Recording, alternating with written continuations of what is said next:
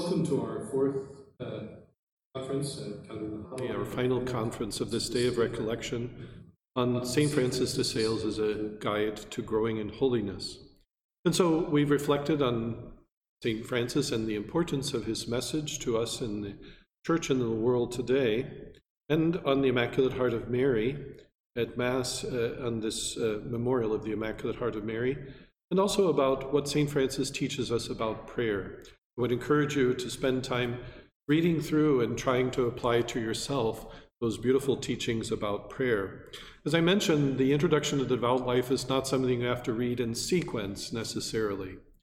In fact, I often recommend to people to read the first 6 or so chapters in the first part and then skip over the meditations that St. Francis de Sales gives for someone who's making a conversion, beginning the devout life in their life, because those serve a different purpose. You could skip ahead to the part on prayer and read that, and then you know how to meditate and pray, and you can go back and do those meditations at the end of the first part about creation, the end for which we were created, the gifts of God, on sin and death and judgment and hell, on paradise, and the choice that is given to us between heaven and hell. We can see how these reflect the spiritual exercises of St. Ignatius in which he was trained, and how the soul chooses the devout life. And then St. Francis urges the person making these meditations to make a good confession. He talks about a general confession, which may be appropriate for some people at some stages in their journey. You know, in the baptismal liturgy of the Church, there was always the realization that there is a turning away from sin and the devil and the works of the evil one, and a turning to God. So this is the 2 parts of the baptismal promises, which I encourage you to renew on the anniversary of your baptism. And so in the ancient church, they would turn towards the west, towards the darkness, and renounce Satan and all his works and all his empty promises. Then they would turn towards the east, to the rising sun, and profess their faith in God the Father, the Son, and the Holy Spirit, and in the church that he founded. And so this is really the dynamic of the growth in the devout life, or the life of charity, or the spiritual life, that we are called to holiness of life. And so St. Francis de Sales tells us that those who are trying to live this in the state of grace and sincerely trying to grow in charity towards God and neighbor are going to have struggles and inspirations. I want to talk about that in a little bit. But first of all, to realize there's really 2 elements that St. Francis is teaching of us. These are called in theology ascetical theology and mystical theology. You know, in the history of the church, there's a recognition that there are the 3 ways of the spiritual life. There's the beginning conversion, in which the soul is trying to rid herself of mortal sin. And then after, for the most part, ridding oneself of mortal sin, there is the purgative, the illuminative way in which we grow in the light of God's love and grow in charity. And then finally, the unitive way. But the point is not so much to find where we are. We can be at different stages at different times, but to recognize that there is this progression that we are called to. And so ascetical theology, which comes from the Greek word that means effort and energy, refers to the efforts that we make to acquire the skill or the virtue of holiness, to become excellent. And so parents educate their children in all sorts of things, from tying their shoes to being polite, to having care for their room and keeping things orderly. When we're also talking about the ascetical tradition, when we're exerting effort to die to self and sin, and we can't do it on our own, we need God's grace, but we also need certain practices. And this is why I think things like prayer and fasting, self-denial, these spiritual practices, the little things that help us remember the presence of God. When I was growing up in our farm, we used to take the palm branches from Palm Sunday, and my mom would make them into a cross and put them in the outbuildings and say a prayer that God would protect us from the storms. And these are all things that can be done to fill our life with the Lord. Ascetical practices means these skills to develop the habits. Like an athlete, St. Paul uses the analogy of an athlete. And the athlete trains and disciplines his body to earn the crown of leaves, the laurel leaves that the Greek athletes would win, that withers and fades, and he says, but we work for a crown of glory that is unperishable. In other words, if we only knew the reward that God has in store for us in heaven, we would make much greater effort in this life, in the ascetical life. So we have to struggle. We have to acquire virtue and habits. We have to struggle against sin and against our weaknesses. Venial sin, of course, allows charity to subsist in the soul, even though it wounds charity. But mortal sin is incompatible with charity. And so this is why increasingly we are called to rid ourselves of grave sin in our lives. But what is this mystical life? It sounds too much for us, really. Maybe only a few people are called to that.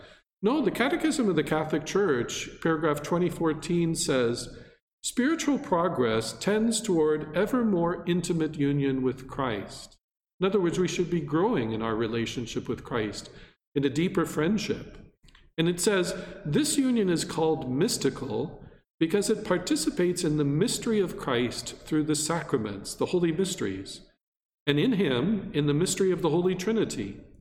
God calls us all to this intimate union with him, even if the special graces or extraordinary signs of this mystical life are granted only to some for the sake of manifesting the gratuitous gift given to all.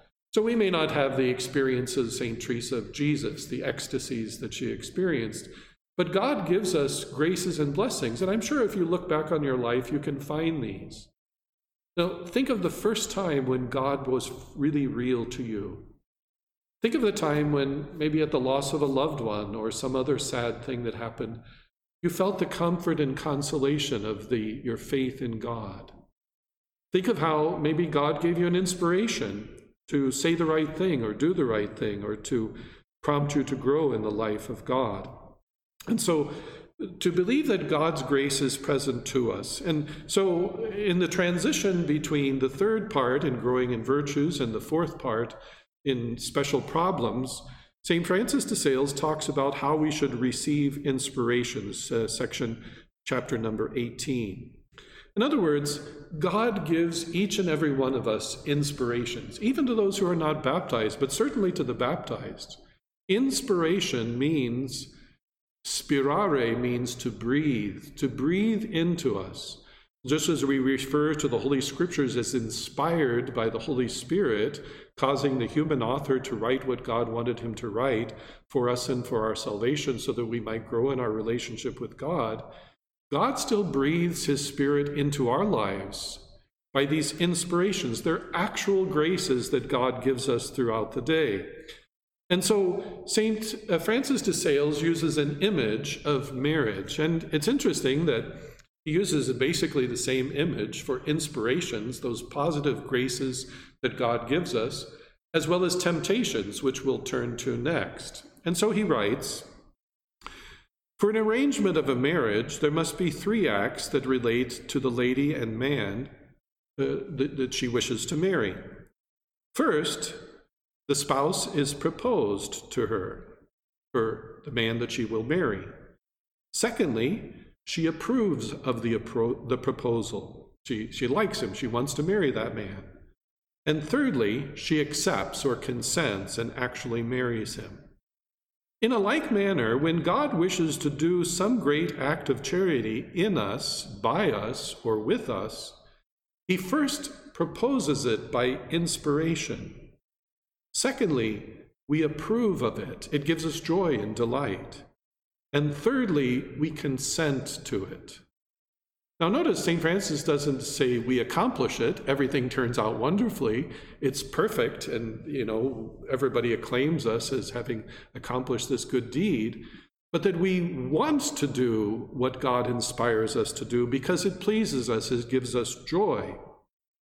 And so just as there are 3 steps by which we descend to sin, namely temptation, delectations, and consent, we'll come back to that, So there are 3 steps by which we ascend to virtue.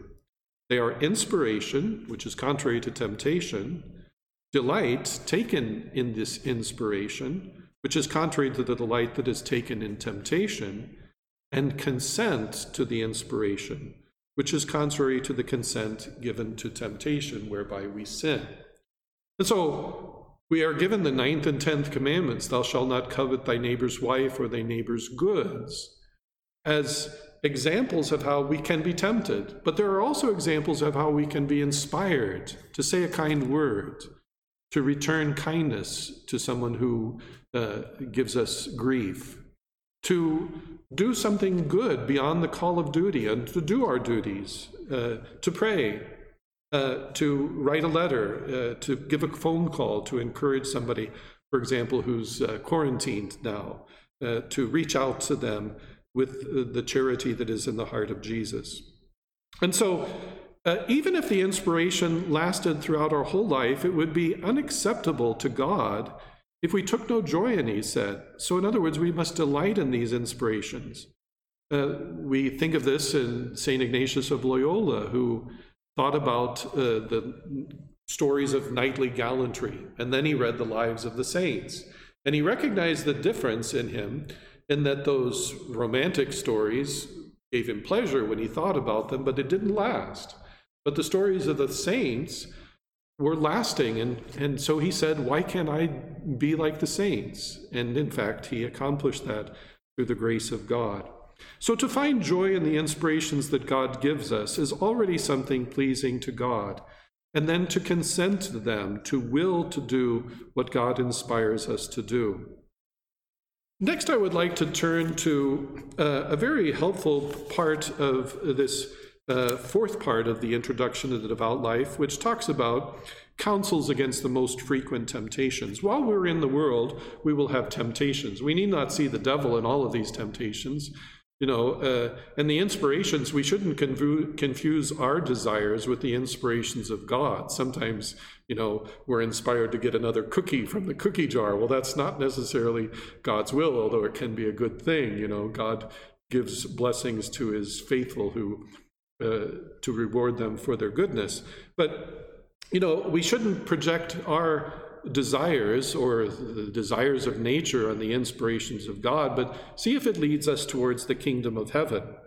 And yet, at the world, we will have temptations and struggles. And of course, the way to deal with them is not to get rid of them by giving in to them, but to resist them with the mind and heart of Christ. And so, in part 3, the 3rd chapter of the 4th part of the introduction, St. Francis de Sales talks about the nature of temptation and the difference between feeling temptation and consenting to it. Really, what he's doing is elaborating on the teaching of the Church about consent to sin or mortal sin, and he applies it to our growth in the spiritual life. And again, he uses the images of a love relationship, because our devout life, our life of holiness, our life of growing in charity, is a love relationship with God. So he says, picture to yourself a young princess beloved of her husband, to whom some evil wretch should send a messenger to tempt her to infidelity. So imagine there's this happily married woman, and some messengers come to propose that she be unfaithful to her husband with the man who sent these messengers. First, St. Francis de Sales says the messenger would bring forth his propositions. In other words, they say, well, this is the message. Secondly, the princess would either accept or reject the overtures. I think I need to get the correct words. First, the messenger states his master's intention to the princess. Secondly, the princess is either pleased or displeased with the message and the proposal. And thirdly, she either consents or refuses. In exactly the same manner, Satan, the world, and the flesh see a soul espoused to the Son of God, and they send temptations to it. By these temptations, the sin is proposed to the soul. That's the first step. Secondly, the person is either displeased or pleased by this proposal. And thirdly, the person either gives consent or refuses. These are the three steps to the descent into iniquity: temptation, delight or delectation, and consent. And although these three steps are not always clearly evident in all kinds of sin, they may be seen clearly in great and enormous sins. Temptation can last even throughout one's whole life. But as long as we don't give in to it, we haven't sinned, And so St. Paul was tempted. We hear the stories of St. Francis and St. Benedict, who were tempted to acts of impurity, and St. Francis threw himself into the thorns, and St. Benedict threw himself into the snow. And so we have to have courage in the face of temptation. We may feel temptations, but if we are recognizing them as a temptation to sin and are displeased with them, we say, Lord, I feel tempted right now. I know this isn't pleasing to you. I don't want this. Then we are actually doing something that is pleasing to God. It happens all the time in every age throughout the world, but especially today when we have, not only the news and many good things coming to us through the internet, but all sorts of temptations that come to us through screens. And sometimes it requires special actions rather than just prayer and turning away from them.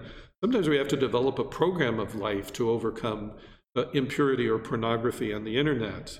And there are many good things on the internet, actually, to help you to attain purity of life, to have someone that you talk with outside of confession. Confession gives us forgiveness of sins, but oftentimes it's an addiction that we're talking about, and so we have to take the steps to overcome the addiction. We can't talk about that in detail here, but to recognize that's something that happens.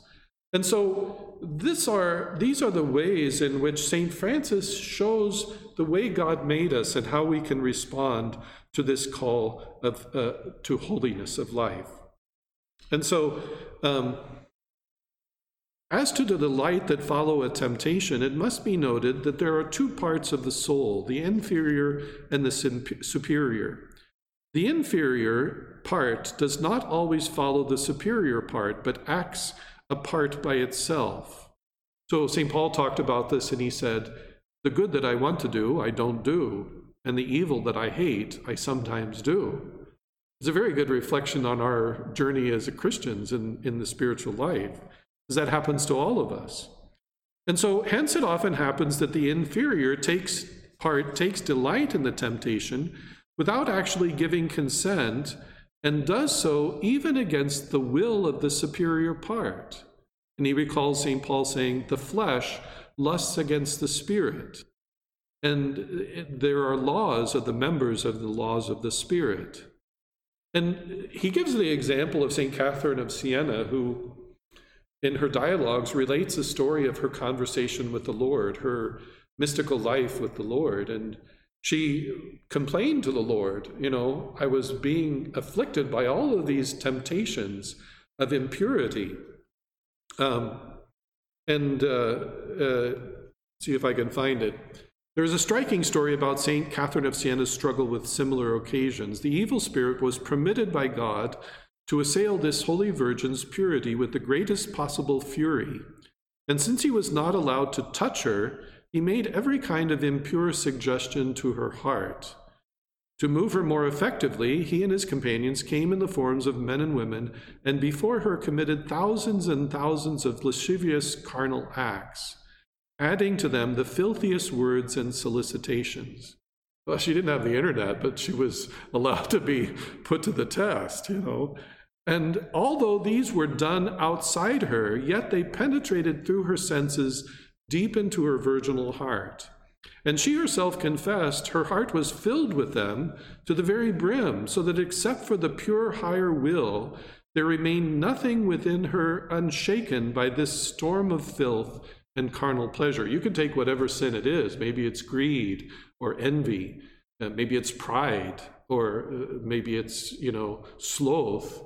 It doesn't have to be lust.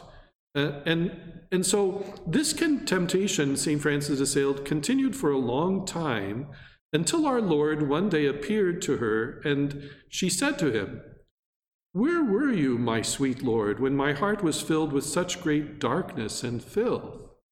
And he answered, My daughter, I was in your heart. But how could you stay within my heart, she said, where there was so much impurity? Is it possible that you can dwell in so foul a place? And our Lord replied to her, Tell me, did the filthy thoughts within your heart bring you pleasure or gloom, grief or delight? And she said, The very greatest grief and gloom. And he replied, Who placed this great grief and gloom in your heart? But me, who remained hidden in the very center of your soul. My daughter, believe me, if I had not been present there, those thoughts which beset your will, which you could not drive away, would certainly have conquered and entered into it. Once accepted with pleasure by your free will, they would have brought death to your soul. Since I was present within you, I put that displeasure and resistance in your heart, and thus enabled it to reject the temptation as far as it could. And so we must realize that there's a difference between temptation and sin. The devil will try to tempt us and frighten us. He's doing that to a lot of people now. He's causing them fear. And so they don't get close to God. They don't trust in God. They don't trust in other people. And he tries to keep us from revealing what's going on in our spiritual life. This is one of the things St. Francis points out. You know, the devil likes secrecy and covering things up. Imagine if someone was going to try to tempt someone to sin, a daughter of a household, like the daughter of the soul of a person. What would he do? He wouldn't tell the father or the brothers of this girl. He would try to keep it a secret. You know, the devil likes secrets. But if we're honest with our confessor when we go to confession, or spiritual director, or another person, perhaps a friend of the soul, then that counteracts the work of the devil, who likes to keep things hidden. The devil is very clever. He appeals to our weaknesses and our flaws, because we all have them, you know. And so he generally attacks, like a good general, at the weakest point. And so we must not be afraid of humility and acknowledging our sins and relying even more on the grace of God, especially in our times, but in all times. The Catechism says chastity means the integration of sexuality within the person, and thus the inner unity of man and his body and spiritual being. Sexuality in which man's belonging to the bodily and biological world is expressed becomes personal and truly human when it is integrated into the relationship of one person to another in the complete and lifelong mutual gift of a man and woman. The virtue of chastity, therefore, involves the integrity of the person in the integritality of the gift. And so it's a self-mastery, an apprenticeship in virtue, which is training in human freedom, the Catechism says. I just want to conclude that St. Francis de Sales recognizes that the evangelical counsels of poverty, chastity, and obedience are made by vows by some people, not lay people in the world, but that he recognizes that all people are called to, in some ways, be poor of spirit, be chaste, and to be obedient. And so to think about, we can have things and use them for the glory of God and for the good of others without being attached to them. To pray for that detachment from things. We recognize that according to God's plan, the gift of marital love is a great blessing within marriage and only to be used within the covenant of marriage. And outside of that use, because of the importance of it, it constitutes a grave sin. And so to practice chastity in thought, we can sin in thought, not only in deed. And the importance of obedience to the Lord, his commands, and to the church, the teachings of the church. Even though the persons in the church may not always be worthy, they can still stand in the place of Christ for us, and we are to be obedient to them. And so in conclusion, I want to call upon what St. Paul says in his letter to the Philippians, that I am sure that he who has begun a good work in you will bring it to completion at the day of Jesus Christ. Maybe I'll never meet all of you who are taking part in this retreat, but we can hope and pray that one day we will meet in the everlasting kingdom. For it is God at work in you, both to will and to work for his good pleasure. So this idea that God gives us inspirations and we will to take delight in them and to put them into effect to the best of our ability with his help. Because we need God's grace. Jesus said at the Last Supper, "Without me, you can do nothing." And prayer is the normal way in which we receive the grace of God. This is why the importance of prayer in our daily life, to make that commitment to prayer and try your best under the help of God's grace to carry it out. For our Lord said in the Sermon on the Mount, "Ask, and it will be given to you. Seek, and you will find. Knock, and it will be opened to you. For everyone who asks receives, and he who seeks finds, and him who knocks it will be opened." And he uses the example of a father with a son. If he asks for bread, would he give him a stone? Or if he asks for fish, would he give him a serpent? And our Lord wants to give us holiness. He wants to bring us into his everlasting kingdom. We should have a confidence in him, not based on presumption, but upon prayer, so that we can acknowledge him as the author of the gifts that he gives us. And so there are things that God wants for us that we can obtain only through prayer and cooperation with his will. In these trying times, I want to just conclude with a quote from St. Francis de Sales. He says, "Do not look forward to what may happen tomorrow. The same everlasting Father who takes care of you today will take care of you tomorrow. He will either shield you from suffering or give you unfailing strength to bear it. Be at peace then, and put aside all anxious thoughts and imaginations." St. Francis de Sales, pray for us. Glory be to the Father, and to the Son, and to the Holy Spirit, as it was in the beginning, is now, and will be forever. Amen. And may Almighty God bless you, the Father, and the Son, and the Holy Spirit. Thank you for listening. We want to thank Monsignor Seeker for his presentation and retreat today on St. Francis de Sales. Just a reminder, of course, again, that all of our upcoming retreats and recordings of our past retreats here at Good Counsel Retreat House are available at our website, goodcounselretreat.com. We do ask that you might consider giving a donation to the Retreat House, and we pray for all of you as part of the Retreat House family. God bless.